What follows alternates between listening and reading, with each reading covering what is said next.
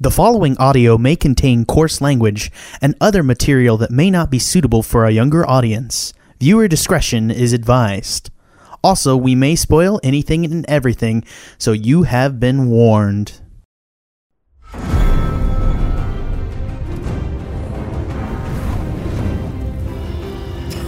Welcome to A Feast for Pros. Today we were talking about The Queen's Justice, which is episode 3 of season 7. And actually, I think probably my favorite episode so far this year. There's a lot that happened. Today we're joined by Mr. Jack Newman. Oh, I'm a mister. Oh, I've been knighted by Sean Solis to hold and grant and titles the lands of Sevendor. I don't know what the fuck this is. Keep introducing people. And Miss Sarah Becker. Hello. Hey. I like it when Jack does his voice. And I am your host, Sean Solis. Today, let's fucking do this thing. No. I'm your herald here. Sean Solis, the Lord of the Feast for the Bros. I prefer. Mr. had his fingers cut off. Davos. See, that's the thing. I prefer his like, introduction. Yeah, after watching that episode, it's like I need a hype man like Davos. Right. I just he just comes in. He's like, "I'm gonna get him ready for you." Yeah, and Danny's got Missandei, who's just like, "Yes, here's like your 30th title," and it's like, and this is Jon Snow. Actually, her titles are actually like a little bit ridiculous at this point, to be entirely honest with you.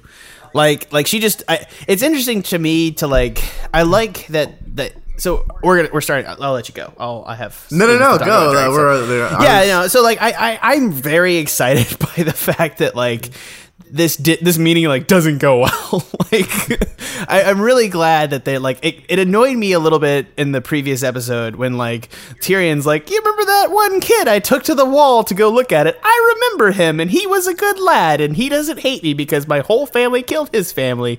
And like how they just sort of like glass over like all this like history and like situational thing to like put Jon into the situation. Like that kind of annoyed me a little bit, but I'm really glad that like on the flip side, this episode they followed through with a lot of that enmity and like, you know, it's still there. So yeah. It's like, you know, the fact that like, and they don't spend a lot of time on it. By the end of the episode, you know, she's sort of given him exactly what he wants, and he's sort of like he isn't given much back, but you know, he gets what he wants at the end. But at the same time, it's nice to see that like, you know, it took like. This is how I imagine they're going to do. They're going to like have whole alliances essentially form in episodes, but at the same time, it felt like they spent enough time to make it actually happen. Was something that I thought was good. Mm-hmm. I mean, we had talked about this for a couple episodes now that, you know, the history of the Starks and the Targaryens, like it just necessarily wasn't going to be an easy road to hoe for either of them. And I thought they did it well where both sides were like, yeah, our ancestors kind of like screwed the pooch here and there, but you know, don't blame me for the sins of the father, basically. Yeah. And they were able to kind of move on, but still kind of make that a dramatic moment. It seems like they were kind of getting to, you know, they had hyped up this meeting so much, and I'm just happy that it occurred. You know, I would have been so pissed if it like the very end, it's like they like see each other and. It was kind of cool to see that they, you know, actually kind of followed through with what they said they were going to do. Yeah. I think that was. I'm shocked it happened the next episode. Like I'd never. I thought like I was just so sure there. I haven't seen anything in the trailer then that's like really predicting what's going to happen at the end of this season because like I was just so sure that like, you know, they weren't going to show that Jon and Dany moment till the end of the season. So for it to happen. First, like Jesus Christ, like I don't even know where this is going, man. So he's got his dragon glass though. That's good. What did you guys think of like Tyrion and Dany's relationship? Because I keep feeling that it's tense. I'm not sure about that. I mean, like she clearly trusts him, and you know, even though he's like kind of getting taken to fool school by his older brother. Well, yeah, that's definitely true. But you know, in terms of, you know, sticking with like just the interaction between Jon and Dany, she did end up following his advice and letting him mine the dragon glass. I did enjoy like the scene where Jon is like brooding in the south, and that's such a good like overall Game of Thrones. And Tyrion is like, you look better at brooding than I do. Like, at least they know. I really enjoy. That's like I feel like this is the best part. This is going to be the best part about all these characters coming together. Like the material gets almost to this just delicious self-referential point that is just delicious. I love it. And that's I was really worried when all these characters came back together whether or not they'd have chemistry together. But even like Sansa hugging Bran, I mean Bran has not grown as an actor, which is probably why they made the decision to make him like an emotionless robot now.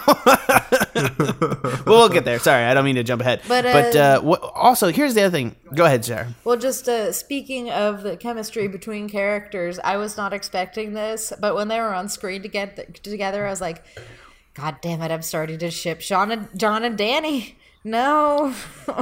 Yeah. I don't want to, Jon and I Dany. do. Yeah, Sean ships that. Sean ships that too. No, I'm joking. But we all know you're a Marjorie Tyrell's corpse kind of guy. Jesus. Sorry. Sean's like, the ashes, they're so hot. Sorry, that's weird. It is a little weird. It's fine.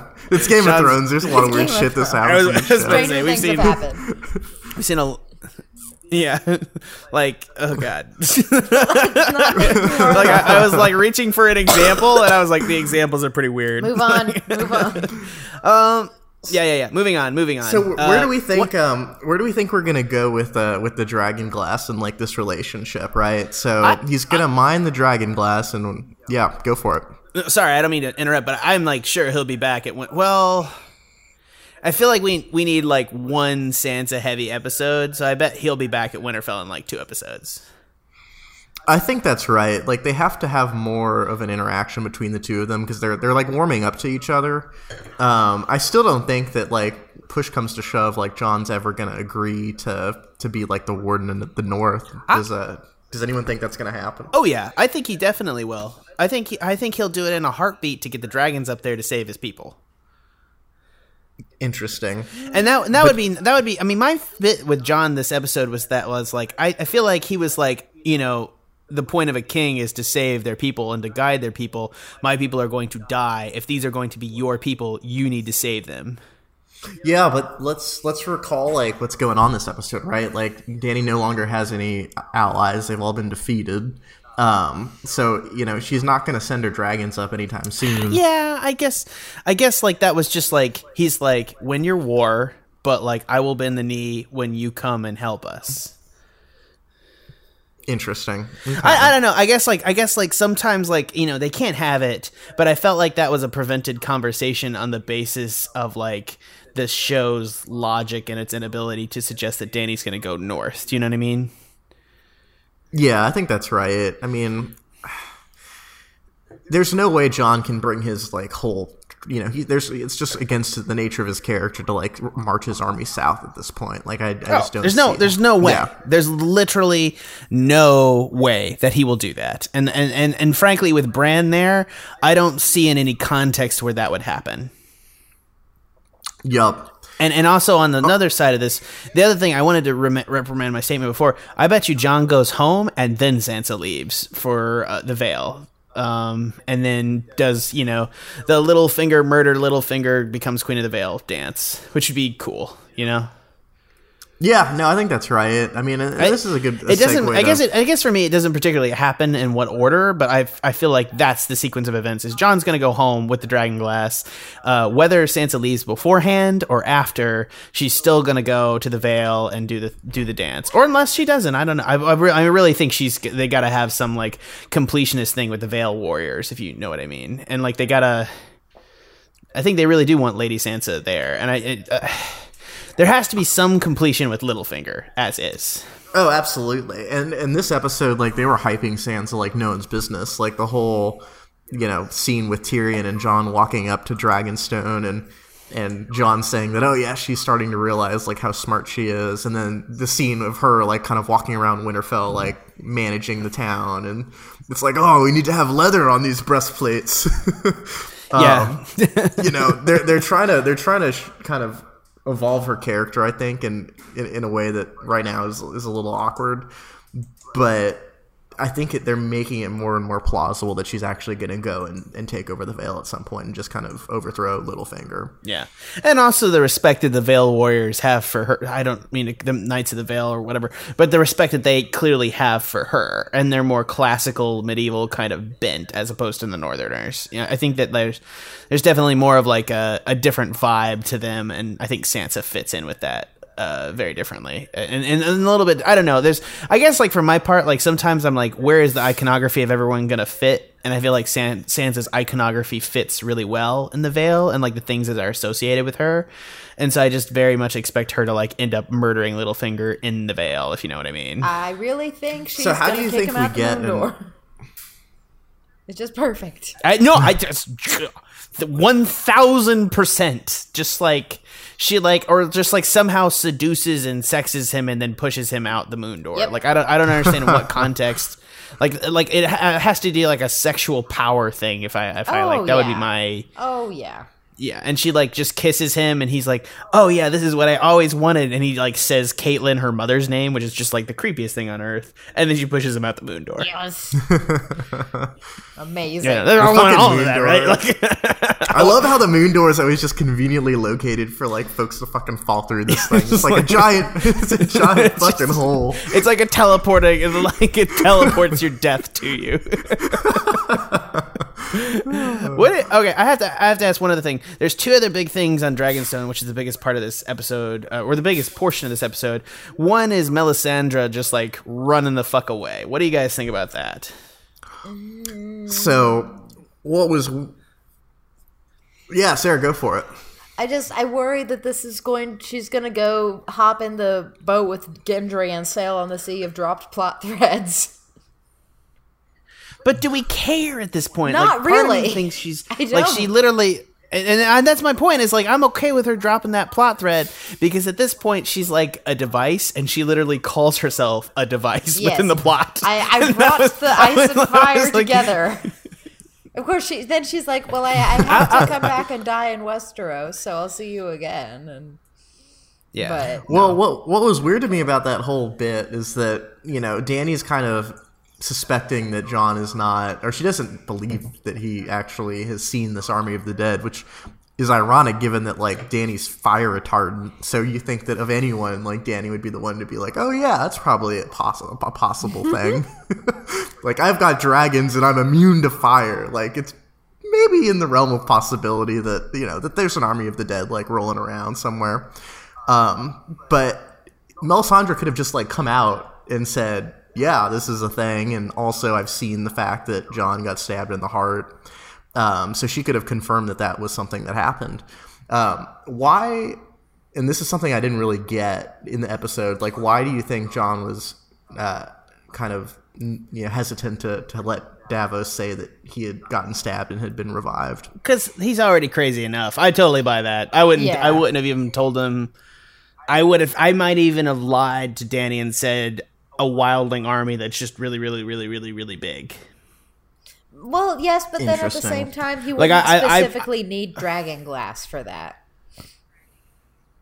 You're right. I mean, I don't disagree with what he did. You know, he was honest about the White Walkers, but then, like, he didn't have to make it more ridiculous. Do you know what I mean? Mm-hmm. Yeah, saying that he's, like, come back from the dead. Yeah, that's ridiculous. Like, and now they could also say, like, okay, now let's test this. Stabby. Yeah. Right. And also, Like, they can't immediately test the existence of White Walkers. Then you're one of them because you came back from the dead. It's like, no, it's different. It's like it's. I was amazed that that he actually explained as much as he did. Yeah. To be honest with you, I was actually amazed as much as was come across as was. So for that part, I understand Jon's position. Like, he's in an impossible position. But at the same time, I wanted to ask: did y'all notice like the reference to his father, like one of the dragons being called Rhaegal? Yeah. Well, Yeah. we yeah. knew that from the books And- that they were called Rhaegal and Viserion and Drogon. Yeah, I know, but I think the big thing is like, does that mean that Rhaegal is his dragon? Would that be kind of cool Oh, to ride like that his would be father's pretty namesake? cool, yes. Though that said, no one really particularly wants to ride Viserion. I bet you if any dragon dies, it'll be Viserion. Oh yeah. Well, that was the one that Tyrion was building up a rapport with. As you Really? recall. Do we know that was the dragon? Yeah, we do. How do we know that? In the books? No, through the show, like he mentioned that it was Viserion. It was like the green one. Really? No, Rhaegal is they the actually green cite one. that. So they actually. Rhaegal is the green See, that's one. my thing. I thought so. Viserion is the white one. I don't know. I'm pretty sure that the one that I could be wrong. No. We I can- mean, I agree with you because I want Tyrion to be building up a thing with it. Hopefully they'll rename that dragon though, because otherwise it's like death plot device. I'm just saying. I don't know. I think that like it's just like it's interesting to also note that this is the primary, the most sought after three heads of the dragon. The third head is usually described as being Tyrion. Like I'm not sure that's like fair to say, but I do believe that is like the most popular plot thread at this point is that Tyrion is the third head of the dragon. So this is the first time that all three heads of that theory are in one room together. I will say Missandei was wearing... and, I mean, and there's a lot of textual support for it. Missandei was wearing this pin that had 3 dragon heads on it in the episode. I don't know if So that was symbolism they is were relevant. they all were. Oh, okay, okay. Danny was as well. Gotcha. Yeah. That's the sigil of the house. It's literally their sigil. Well, at this I know point, that, so. but... I know, but then John has the. It's just interesting to me that like I figured they would have like if he was going to be ahead, I figured they would have telegraphed that more. Do you know what I mean? Or Telegraphed maybe what? Tyrion being ahead of the dragon. I don't think they've gotten there yet. Like that's going to be a big reveal if it happens. But Yeah, and they I mean, haven't. there's they a haven't, lot of. they have there's- not given out any of the Joanna Lannister history stuff. That's true. And it's like, is that like they're not playing coy with John anymore, so there needs to be at least one secret. So they're just like not telegraphing it at all till it happens. Is that like what you think is going to happen?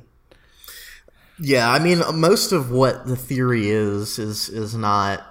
There's not a whole lot there, but I mean, it's mostly just Tywin saying, you're not my son, and maybe taking That's like, a show deeper based, view. but in the books, there's a lot of background.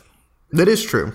The books, like literally, the Mad King was like in love with Tywin's wife, and there was a whole thing where he made her come, and then she left upset and came home, and then gave birth to Tyrion and died. Like that's like it's pretty. I don't know. I think it's pretty. It's less sure. Like John is pretty much. Well, John is obviously confirmed by the show, but like it was pretty. Like there's like a heaping helping of evidence to the fact that John is Rhaegar's son, and I think that the fact that like it's always been pretty obvious to me from the book's perspective that Tyrion is also ahead of the dragon. So I guess for me, it's like I'm ready for that to start being more revealed per se. And I guess it's like, maybe that's like, that's my personal fan theory. I understand that it's still a fan theory though. And in the context of the show, it's really not fleshed out other than that one line from Tywin. Right. Yep. When he's getting murdered. Though they're kind of trying to be funny with it now too, because there was the whole line where Dany was like, "I'm the last remaining Targaryen," and just like almost like did a little glance at the camera, being like, that I mean that one, but that could be referring to just John or anything. Yeah. Like, that was the thing too, is that it was funny to me that the show, if Tyrion is ahead of the dragon, that the show didn't like it's really holding that close to the chest. Yeah. All right. Well, there's one last thing I want to talk about before we move off of this thread, and like that's the whole prediction that like Varys is going to die in Westeros.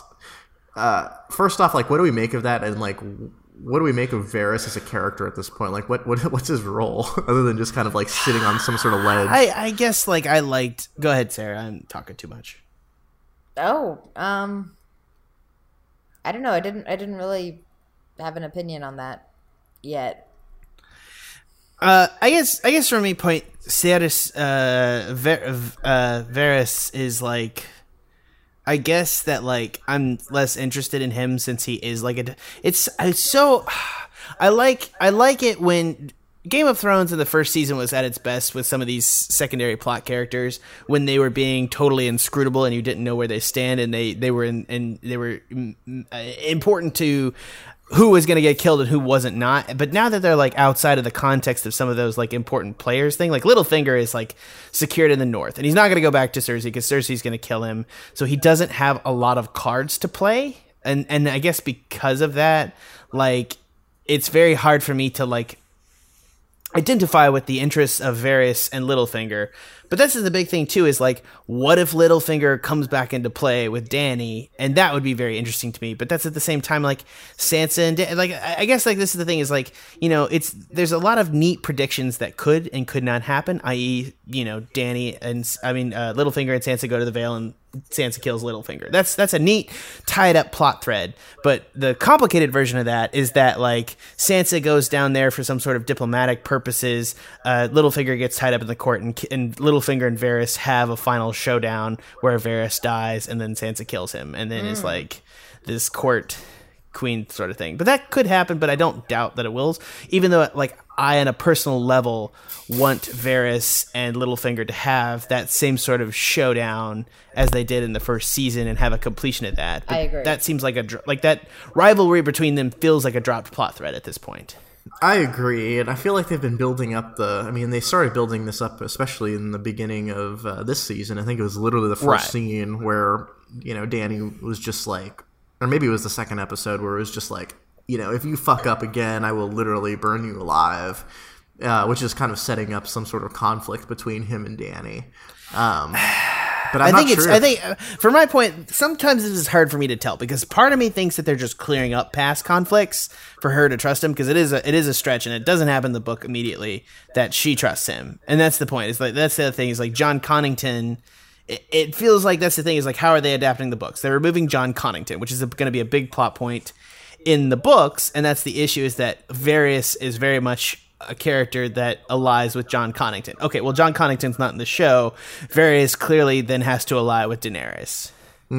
Yeah. So does that change his character's motivation, or is he going to be like? Here's the other thing you could do with Varys at the end. He's like a quadruple agent. You know what I mean? that would be a better use of his character than this. Like, but I feel like this show is enjoying more like his friendship with Tyrion, and that's like they want to maintain that. So he's just going to be in the background until he dies and motivates Tyrion. All right, fair enough. Well, it could be any of those. I was like I guess that's the thing is like I guess like there's two different things. There's the book version of which way you think Varys is going to go. There's the show version, and that's based on two different things. From a plot dynamic version, I feel like he's just going to be a straight character. From like an interesting political thematic level, I feel like the show set him up as a different way at the beginning. And watching the first season, I think that he's then going to be more of this final like triple agent deal. But I doubt that's going to happen because it makes more sense and there's too many plot threads in the air as is. Yeah, no, I think that's right. Well, speaking of plot threads, it's time to move on to another one. Let's we'll do this one in kind of two parts because I think they're related. The first is Theon Greyjoy gets rescued. It's just a brief little scene. You know, so he's not captured. He's not in the clutches of Euron. Like, what the fuck is he? Where are they going with him? I hate his character so much, and I feel like the show has made us want to hate his character for the last like literally since the beginning of the show. Like, why is he still alive? I guess like he got a lot of praise a couple seasons ago, like before we hit like the real low of like fifth season. Like he got praise for like being kind of this tied between two places, and people are really interested in him. So people are invested in Theon like an actual Stark child at this point, and people cheer for Theon. Like people really, really like him as much as like, well, not as much as like Arya, but like I would argue that people like him as much as Jon Snow. You know, and I think that's like people are cheering for his character and the level of like his sister. Well, I know that's like a stretch, but I'm gonna like people Theon's like Theon than I am in Jon Snow's character. Like I don't really care what happens to Jon, but I care what happens to Theon. Oh Jesus! I find him more interesting. Okay. I think he's probably more interesting since Jon Snow is like the quote unquote main character of the series, but like I still find that like because Jon's tied up in what the series means because he's the main character, quote unquote, he's still inherently interesting to me. I don't know. Let's not talk about it. This is like no, like Theon. Everyone has their favorite character because of themes and the things it does. Yeah. Like that's the whole point. There's so many. Theon my big thing though is that there's so many favorite. It's more interesting plot development, in my opinion. I agree to you though, Sean, in that like I think this show is due for at least one more big character purge. Oh, I think it's going to. Yeah, I mean, he has to do something, right?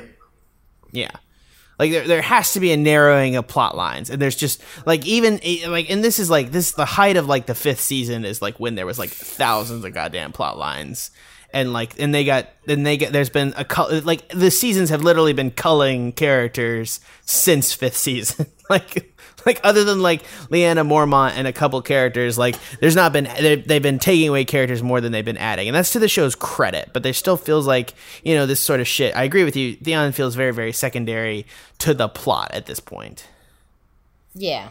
Yeah, I mean, I feel like he has to do something. I mean, like they just can't have him. He's been chilling around and kind of trolling around Westeros, kind of being miserable and having a shitty little existence, but he's been doing this for like 2 or 3 seasons now. Like I feel like I have to do something more interesting. I don't know. I think like I feel like it's interesting going to Dany. I feel like maybe you're right. Maybe because that like they did become a plot device in Dany's season. Do you know what I mean? Yeah, and it was really Yara who was kind of in the driver's seat on that one, where Theon was just kind of following her around, and I guess really that's the point. It's like Yara as a character. Maybe at this point now it's time for Theon to like actually command the fucking Ironborn. Do you know what I mean? Yeah, I mean that's fair. I don't know if there are any. Well, I guess that's the logical thing to happen at this point, right? Like there aren't any more. Yara's captured at this point, so Theon would have to command whatever is remaining of the Ironborn to go defeat Euron, assuming Dany doesn't like bring her dragons out to just go burn his ships. Which I'm sorry, as far as like reasons not to do a thing, like I think that's fucking stupid. Like just go burn. I don't know, man. I have to if I was other like Dany's other tactician in those streams, I was like fucking burn this bitch to the ground. Like, I mean, I know that makes me a bad person. All she has to do but basically is like burn the fleet and burn Cersei's ships, and then at that that's all she has to burn. All she's got to do. The rest of Westeros will be fine. That's plenty of people left to rule. And I think that's actually the reason I'm actually the most upset thing about this season is that at this point the dragons are in the air and they really have superiority. And I know that the showrunners are trying to build up the ballistas as like an actual threat to the dragons, but I just don't buy it. Like I'm sure they're like and at this point it's just plot devices. It's like what raises the thematic stakes. It's like at the moments that they want the dragons to work, the dragons work. At the moment they want the ballistas to work, they'll work. So it's just like I don't know. Like there's no like puzzle in that, It was silly, like the whole thing where it's like, yes, we got the best blacksmiths in King's Landing, and what did they come up with? It's just a big ballista, giant crossbow, just like a huge ass ballista, and we're going to turn this giant fucking thing fast enough to hit a flying goddamn dragon. Yep. Yeah, it's like some Hobbit shit, man. Exactly. Exactly. It's a wind spear. It's a wind, but I don't know. Whatever. I don't care what it was called in there. It was silly. Yeah. Well, we gotta. Let's move to King's Landing because there's some interesting stuff going on here. It's kind of funny to me because I was saying this when I was watching the show, but like. 7 seasons in, it still like weirds me out when there are like sex scenes between Jaime and Cersei. Like I'm like, oh man, Can I be honest? The most disturbing thing about this episode for me was when like Cersei, they clearly implied that Cersei left torturing and murdering that woman's child and then like got hard and went and had sex with Jaime. Yep. Like, By the way, continuing totally the implied. Continuing the creepiness, she starts like making out with him and he says no. And then she keeps going. And it's also implied It that she was like a takes little- advantage of him being drunk. Like a little bit. Like Yeah. he acts It like was a little bit drunk. rapey. Okay, well, he like straight up raped her like a season before. Like This is true. Like This this is is quite the true. most. This is by the standards of like incestuous relationship is the most unhealthy relationship at this point. Like it's not just incest. It's just at this point it's like it's not even that it's like incestuous people, like actual incestuous people are like that's some messed up shit giving us a bad name, yo. We're just incestuous and terrible and having terrible children. Like this is really bad now. Sorry, I don't. No, I don't mean to like insult our quote unquote incestuous listeners of East for Bros. I don't know. I'll check like where they're coming from. 90% of them are from like West Virginia. No, I'm just kidding. Oh my god. Easy West Virginia shot. I'm sorry, West Virginia. You're not North No, you're Carolina. not. That's why you get shat up on. So we'll talk a little bit more about the Jaime Cersei relationship at the end because I think there's a lot to say about it. But I do want to talk a little bit about just her revenge against the Dornish. Like that was pretty fucking dark, it even was by horrible. Cersei's standards. I thought. Yeah, I mean, this is. I am like 90% sure that Cersei's thing is going to be a slide towards madness over the course of the next season, and I'm going to enjoy the shit out of it because like Lena Headey is just having a field fucking day with this character at this point, yeah. and it's really good for me, like personally. Like I don't know, like I like all of it, but I think that it's clear to me that they're gonna make Jaime a more because the eventual thing that's gonna happen is Jaime's gonna kill Cersei. It's pretty clear that they're gonna do that at this point. That in the reference to the chronicle, the reference to the thing that Cersei tells so the theory goes the prophecy that Cersei knows about is that her little brother would kill him, but Jaime came out 6 seconds after her, so he is also her little brother, even though she doesn't really consider him. So the fact that she thinks that Tyrion will kill her is bullshit because actually Jaime will kill her because he'll be like sick of her madness and she'll just go mad and he'll end up stabbing her in the back, which is the running theory, and I think that's it just makes too much sense at this point not to happen. So Yep. Well, and that's evident by what we saw. I don't want to get too much into this because I really want to flesh this out at the end of the show, but like kind of evident what we saw at the end where, Jaime wanted a more kind of, respectable end for Olenna. Just let the old lady go kindly into the good night, and that's just that's very Jaime at this point because they spent so much time and very successfully built him up as like a sympathetic character. Right. So it's a good contrast point with Cersei, who just seems to be getting like more and more super villainesque, like the more episodes we get into this season. Yeah, dude, she's perfecting her evil laughter at this point and like cackling, like it's. And they've drawn that conclusion. So I feel like the fact that they've drawn those lines in the sand and that she's no longer like she's never been a super likable character, but at this point she's like the villain. I've liked her because she's So what evil. do we? Yeah, no, I like her too because she's an understandable villain. She's a much more different villain. But I feel like the show is going to cheapen out a little bit and push us towards not liking her with more scenes of like this. Like we know where she comes from, but at the same time, I bet she's going to do a lot more horrible things like this before it's over. Oh yeah. What do we think about Mycroft Holmes, the Bank of Bravos? Thinking about funding the Lannisters. It seems like they've been having a lot of good luck lately. They got Randall Tarley to join their side, and now it looks like they're going to get some bankrolling. I loved Cersei's point. I thought that was a bit of excellent craft in terms of the universe, in terms of justifying why the fuck the Iron Bank wouldn't back Daenerys, because Daenerys has all the cards, and that's the thing is when you got all the cards, everyone else wants to be your friend. And I think they do a really good job of suggesting that like Daenerys takes the throne, she's not going to pay back your debt. Well, I don't know. The one thing that's kind of unbelievable to me is that the whole idea, there's these trillions and trillions of dollars of debt that the Crown is indebted, right? And their solution is like, oh, we'll take over Highgarden, which apparently doesn't have enough soldiers to like defend itself. But yeah, it's like the richest. It's the richest like castle. And they're not good at fighting. What? That doesn't make a lot of sense. Like. I mean, even if, like, and I understand how they suggested. They suggested that Randall Tarley and, like, a large number of, like, the Reach's bannermen, like, turn on them.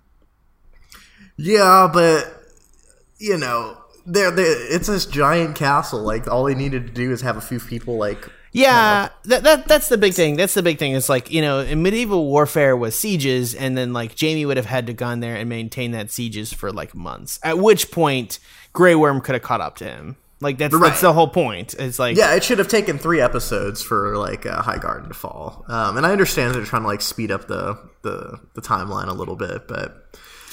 Yeah. I don't know. I guess it just seems like a lot... The fact that they, like, recycled some of the, like when they're going through Highgarden, it's like... I could tell very strongly that they did not want to make a space for Highgarden from us. From, like... There was just, like... I guess, like... You could tell that they were, like, speeding that up for, like... production purposes, and I guess that made me a little. It's very, yeah. I would have loved to have seen Highgarden, quote unquote Highgarden. Do you know what I mean? Mm-hmm.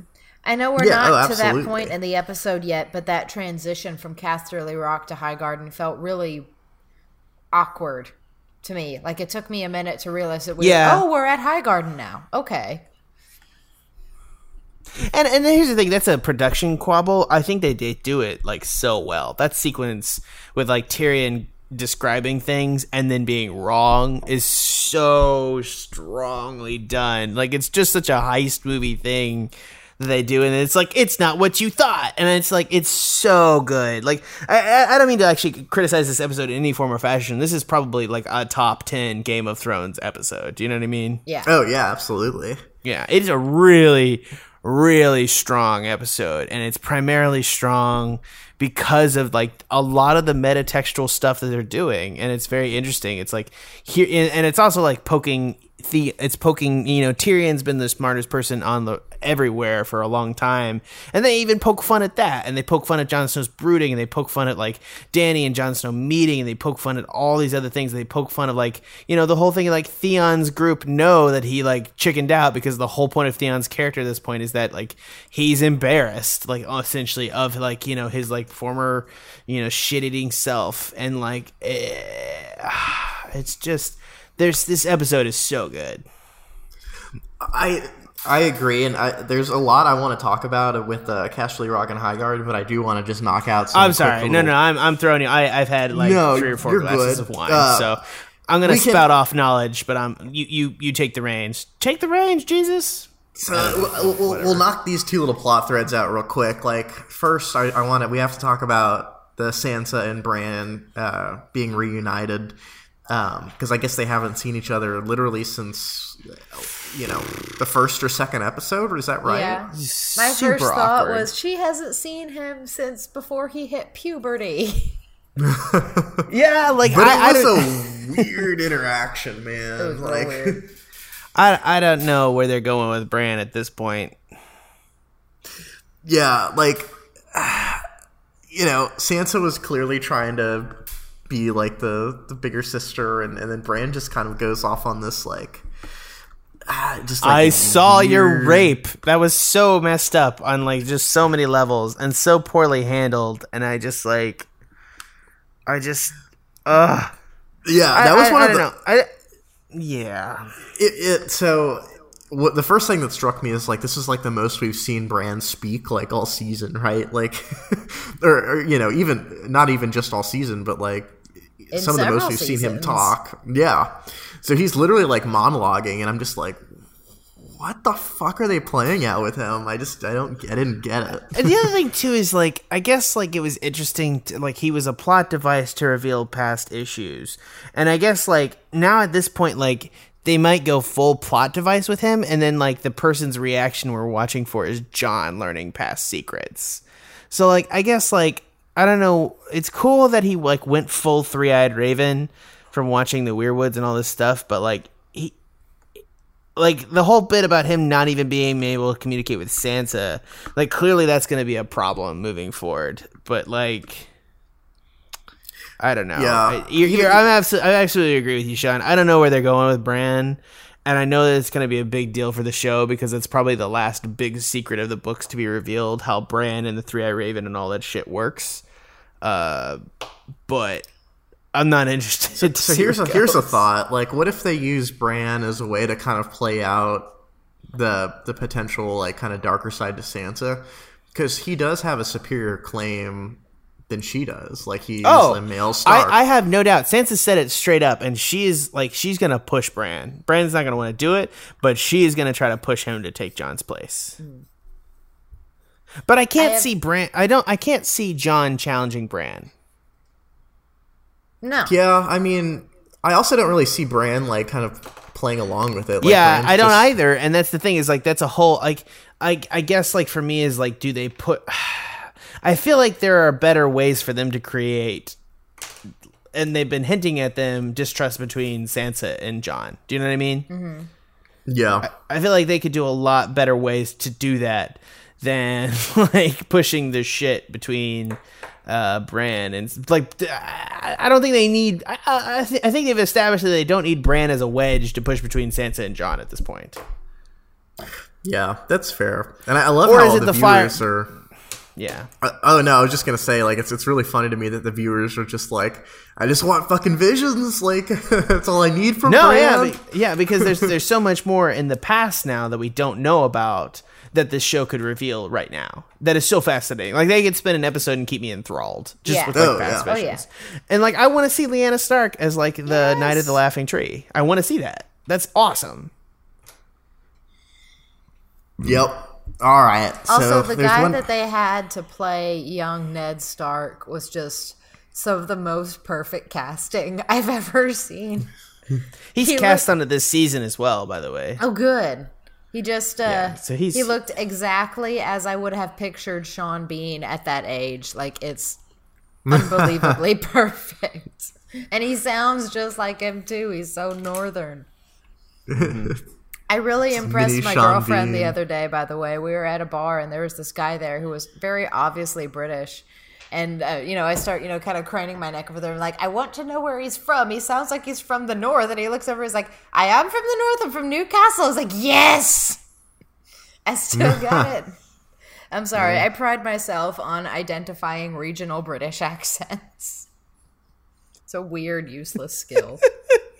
It's not useless. It makes me laugh. Thus, it has use. Sorry, Okay, I'm good. very drunk right now. So am I. I'm finishing off a very large glass of wine.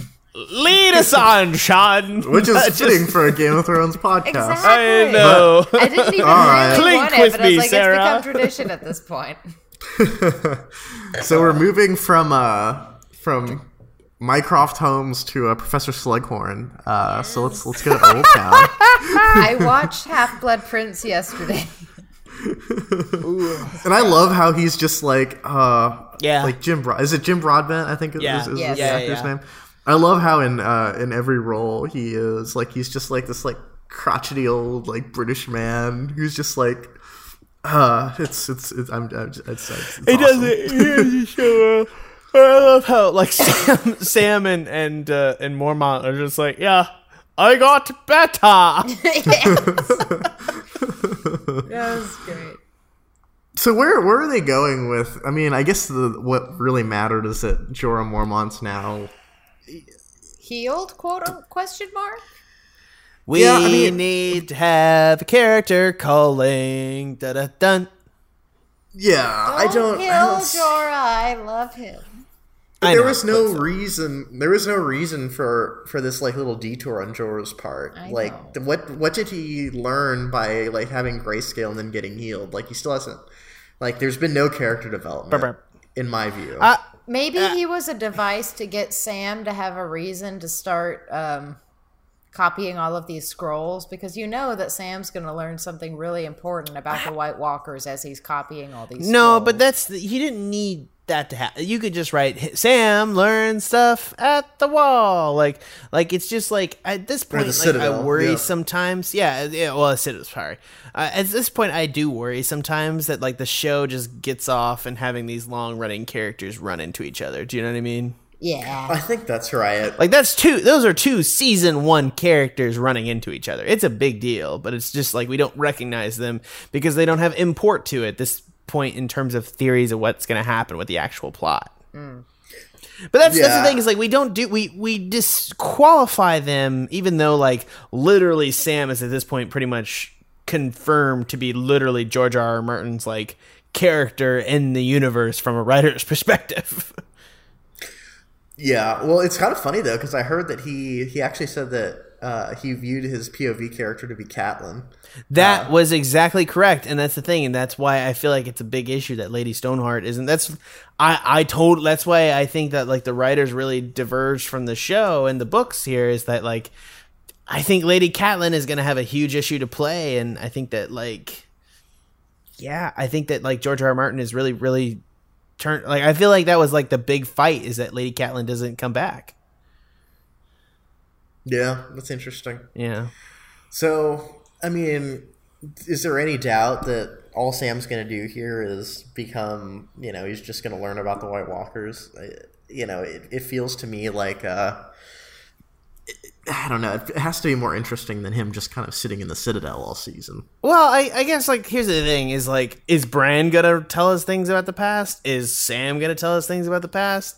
I feel like they're both, like, mechanisms to teach us about the past, and I guess like at this point I was like, all right, I just tell me where it's gonna come from and how it's gonna work, because like this is like such an aside just to get like Jorah back into the fray. Do you know what I mean? And it happened awfully quickly. Like, we're 3 episodes in. He's like, well, I don't have grayscale anymore. Cheers. They didn't spend, like, this is not, like, a huge part of this episode or any of the previous 3 episodes. And keep it in mind, we're 3 episodes into this season, and, like, we've spent, like, practically no fucking time with Jorah. Like, there's one shot of his hand coming out. There's one shot of him, like, being inspected. And then there's one shot of them, like, sawing the shit off his body, and then he's all good the next day. Like, this has been a very, I mean, maybe that's just, like, an effect of, like, instead of following characters, we're like, putting it back in the mix. And that's like this speed up season is like, we needed a reason for him to get cured from grayscale because he had to go away from Dany from the previous season. We needed a reason to get rid of all of Dany's love interests, quote unquote. Yeah, right. Yeah. I don't know. So I do feel like they freed up Dany very awkwardly. And I feel like that's because they are going to push the Jon Dany thing, which I guess like I'm not in for, I don't want to be in for it, but I say again, when I actually saw them together on screen today, I was like, they could potentially have chemistry, and I'm Ygritte's corpse and Jon forever! Huh? Ygritte's corpse and Jon forever! Right. I wanted to just take her ashes and rub them on his body and like, you live with, I don't know, something super creepy like that. No. Sorry. Yeah, that's like 2 times I've referenced like ash-based corpse sex, so let's move on. Yeah, that's the... All right, well, let's... I'm going to find an anime where this happens. Oh, I got one for you. That's not even joking. That's like actually a thing I can reference. Nope. If y'all have a weird sex thing, I got an anime for you motherfuckers. That's a skill. It's not one that I can like profit off of, but fuck if it's not a skill. It's like my accent identification skill, except creepier. It's way creepier. Don't even play. Please continue, Sean. So let's get to the most exciting part of this episode, which is this last sequence, both at Casterly Rock and then at Highgarden. We kind of talked a little bit about the Casterly Rock sequence, but I'll just kind of recap. And I think I want to say I called this. I don't remember specifically saying it on air, but. Back in season 1 or 2, we learned that Tyrion was put in charge of managing the sewers at Casterly Rock. And it's basically just this impenetrable fortress. But Tyrion had like a secret entryway, so you could have companions of the night brought in secret. And this is how Grey Worm and the Unsullied were able to get in. It just took about 10 people, and they were able to take Castle Rock pretty easily. But I guess the big twist is that, even though they were able to do it, all of the folks there had already left. They had just kind of let Tyrion take the castle. And what surprises me about this is that it's Jaime kind of outmaneuvering Tyrion, which we really haven't seen before. Yeah. This is really... Yeah, was that believable? Like, yeah. I think the Olenna conversation does a lot to establishing Jaime. Like, Jaime is almost like, I don't know, Jaime is like weirdly has like this cuckolding vibe in like the last couple seasons, in terms of like, it's interesting to watch Jaime's fall from grace. So we never see Jaime in a position of power because we root for him, because Jaime, even though he's not really an underdog, is an underdog in our eyes in his own way because his life sucks. So like, it's very weird to see Jaime as a powerful figure that can actually do stuff. But at the same time, they still take that power from him and keeping him in like that. So it's like, Jaime can very easily succeed at these things. And you know what? They do that. They do that by like showing Jaime riding with the Lannister army. They show Jaime riding with like Tarly. They show Jaime riding with Bronn again, which is that was like a rare peek at Bronn, like Bronn coming out of nowhere.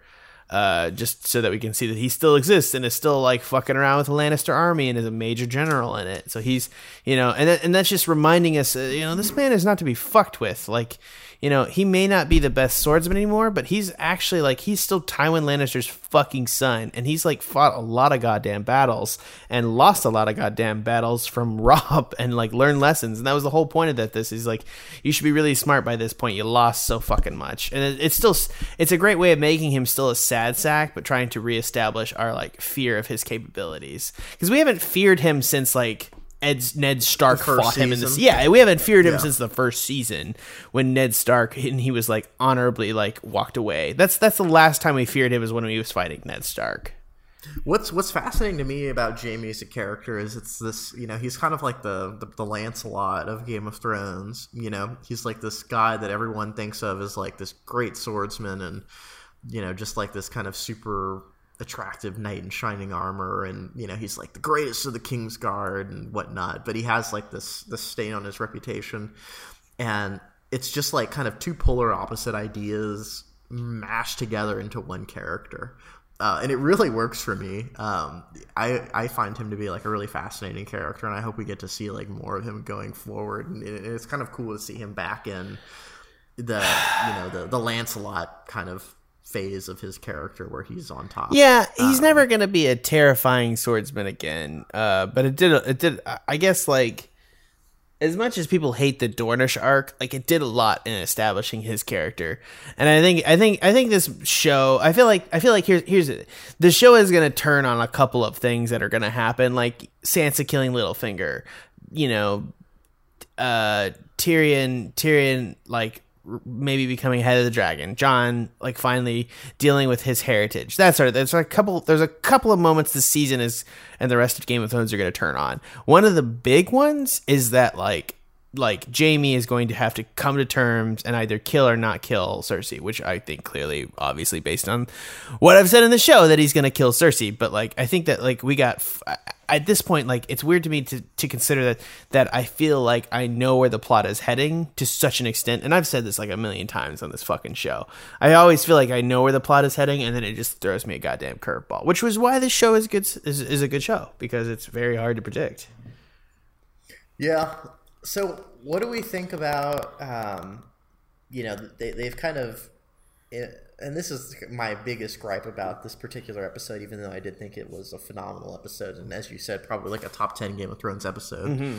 It seems like they're artificially putting Dany in a position of weakness, even though we came into the season thinking that she was just like unstoppable, because she had the Tyrells and Dornish, and she had the Dothraki, and she has got dragons.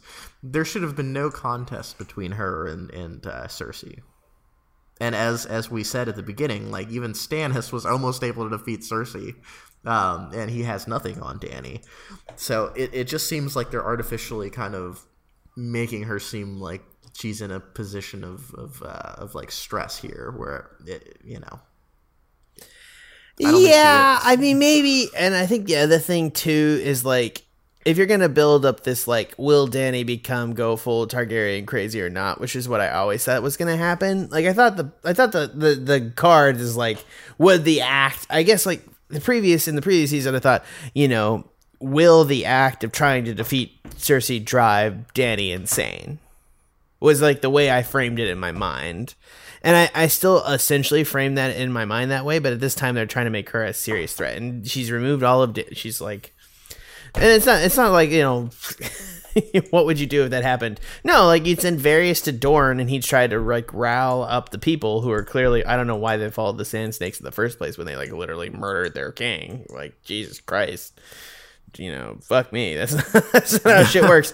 But like at the same time, like it's just, it does seem to be very artificial. And I guess at this point, it's like, it's all like a waiting game to like, Dany just like says fuck this and just sends in the dragons. And that's the question, is like, clearly they're like waiting for another siege of King's Landing, where Dany actually gets there with her troops and like has dragons and like burns stuff, and one of her dragons gets shot or dies, or one of the things. Like clearly we're building to that moment.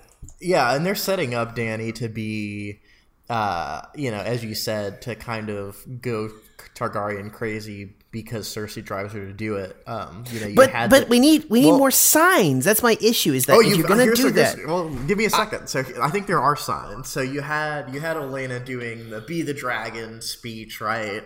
And now in this episode, you have Olenna saying that, the reason I lost to Cersei was because I just didn't have the imagination to like do the terrible things that she was able to do. Which is just such a powerful moment for Cersei. It's just like this crazy woman that murders children. It's just like, I wasn't a bad enough bitch for this person. First off, we got to get there, because every second of that Olenna Tyrell moment is just Olenna Tyrell to like the nines, and like you can tell it's like, let's fucking do this. Let's you want to go there? Let's go, because this is my favorite. We're almost like done with this episode, and I need to talk about that scene because it is all of this episode is good, but that moment like elevates this into like a top 10 Game of Thrones episode for me. So that's Olenna Tyrell like having her like death throes with like Jaime, and like first off, it's ridiculous that they conquered Highgarden. I agree with that entirely. Yeah, without any, like, they didn't have any siege weapons. They marched up with an army and basically like walked in the door. Yeah, which I don't understand, other than like, you needed to show that like 99% of like her vassals like deserted her, which is just like stupid for Olenna Tyrell, because she seems so politically in control of everything. I don't know, like it does feel constructed. Do you know what I mean? Yeah, but with that aside, like, let's talk about this moment. So the big drop, obviously, is that, she informs Jaime, who didn't know this heretofore, but that she fucking murdered Joffrey, and just in the funniest way, like, Jaime like is gonna poison her, and it's like this great act of mercy on Jaime's part, so he thinks, because he was able to talk Cersei down from something far worse. And then Olenna's like, well, hopefully it's not as bad as what happened to Joffrey, where he fucking like chokes on his chokes to death. And she kind of is like, I hadn't seen that poison used before. It was just a really dark kind of turn. So I guess my question is, how does this affect Jaime, and how does it affect Jaime's relationship with Cersei? I am inclined to believe that like it's like Cersei and Jaime at this point are like a dual steps to madness. And like, I never believe that Jaime goes fully mad. I feel like Jaime takes into question his own honor. And like, that's the thing, is like at the end is Jaime, like, here's the thing is like, like Jaime and Cersei are going down the path of madness together, and Cersei is dragging Jaime down. Does Jaime have one last I can save myself moment, and that in that moment kills Cersei?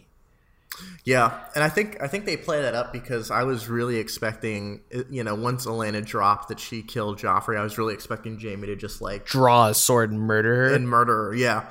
And the fact that he didn't and just kind of walked away and let her die via poison really shows that Jaime is still kind of anchored to reality in a way that Cersei is not. Yeah. I mean, they've spent like almost a season and a half establishing that, like. And I think that it's also like in terms of like female and male control, like it's very important, like who is less crazy and who is more crazy and what are they putting Cersei through. Yep. So no, go for it. No, go to town. Oh, I was just gonna say, like, what as good as this episode was, it really makes me sad that like we're not gonna have Olenna anymore. She's such a fucking good character. Yeah, and frankly, like. I'm very sad too because watching like it's another top 10 Game of Thrones moment that like Olenna telling Dany to be a dragon. That's just such a like it's so nice to have like everyone's always telling Dany to not be powerful, not embrace that, like understand the little people, understand this thing, and it's so nice to just have a character come on board and be like, nah, fuck everyone, go be yourself. Shit up, do it. Yeah, do it. Fuck the system, yo. And it's just like it's just especially from the mouth of Olenna Tyrell, it's so good and it's such a good put together scene. And I was so sad because we got that episode and 2 episodes later she's dead, and I'm like, I was really looking forward to like Olenna Tyrell advice. Do you know what I mean? Yes. Her like having an influence over Dany and kind of shaping Dany to be like a more interesting ruler. Or at least being like the fuck everything kind of influence on Dany. Like I was really looking forward to her being that, and maybe eventually being wrong in the face of Jon or somebody else like advising her. Well, like I think Dany's going to be forced into that situation anyway because now she has no allies other than the Unsullied and and the she's got to do something with her she's dragons. Gonna have to. Yeah. Yep. And I feel like they foreshadowed that in the in the preview for the next episode. Like dragons are flying around. She's probably gonna go fuck some shit up. Like what do we think's gonna happen quickly before we wrap this thing up? I didn't see the preview for the next episode. I missed it. Next episode we got to get some Bran stabilizing factor. I don't know, or maybe they won't. I don't know. We gotta get like a Bran or Sansa based stuff. Like that stuff has to happen. It has to advance that plot in some form or fashion. Arya's got to come back because I was gonna say we need to see Arya. We didn't see her this time. I think that's maybe the thing is like it goes in terms of like actual like I feel like the show is gonna naturally divide its like army moving people from like it's like plot moving people, you know what I mean? Like Sansa, Littlefinger, Arya, all of them are like not moving armies around the chessboard. So there's like episodes where the chessboard is changed and episodes where like characters on the chessboard change. Yep. I mean that's not to say that there weren't characters that are non-army moving people this episode that move stuff, but I feel like this was very much like a status quo of Westeros episode. Was it though? Like there was a lot of I don't know. There were a lot of armies moving around this episode, and like a lot of people getting killed that are major characters, right? Yeah, fair. Like fuck Tyene Sand, Jesus fucking Christ. But I mean, I don't know. It also felt like they were saving their budget up for like the big kind of confrontation at the end.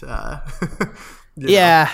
I don't know. I'm very upset by the fact that like there's 2 places that we've known about in Westeros forever, like Casterly Rock and like Highgarden, and it just like takes it out. So like the rest of the season can just be like around King's Landing and Dragonstone and the Wall, and that's the only. I'm sad because I'm like 90% sure that's going to be the rest of the places we're going to go visit. Like, we're not going to go visit new places. Do you know what I mean?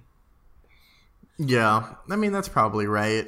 It's a tough episode because it was so good, but it like opened the door on so much stuff, and we just like I just want to know like what happens. And right. That's what I love about Game of Thrones is like you get back into this mentality of you watch one episode a week, it like back like the way we used to do TV shows. And and it's also like this is one of those moments where I'm like, fuck you, Netflix. Like you're wrong. Like you are Netflix is wrong at this point. Like this is such a better way to consume TV, and it's so exciting this way. And I know it's like people are like, oh, I hate the end credits. I just wish I could watch all of it at once. Fuck you. Who has the fucking time to watch 7 hours of fucking TV at one time? You're a dick. You don't work for a fucking living. Fuck you. Sorry, I don't know. I don't mean to insult half our viewers that probably watched it that way. No, and what I'll also say is that it's kind of cool too, because like with Game of Thrones, I can do like watch parties every week and get people together and like we can talk about the show. And that's nothing. You can't do that with Netflix. Like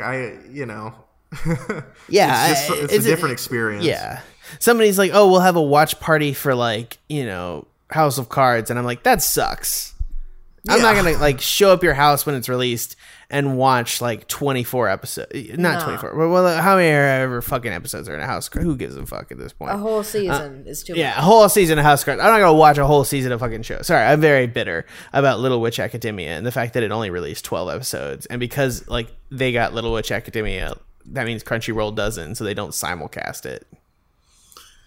Very bitter. Alrighty, guys. Well, we are out of time this week. But from everyone at Feast for Bros, this has been Sean Solis, Jack Newman. Hey, if you want to go check out more about my Netflix rant, go check out the Little Witch Academia episode of Animania. And Sarah Becker. Thanks for listening, everyone. All right, we'll talk to you next week.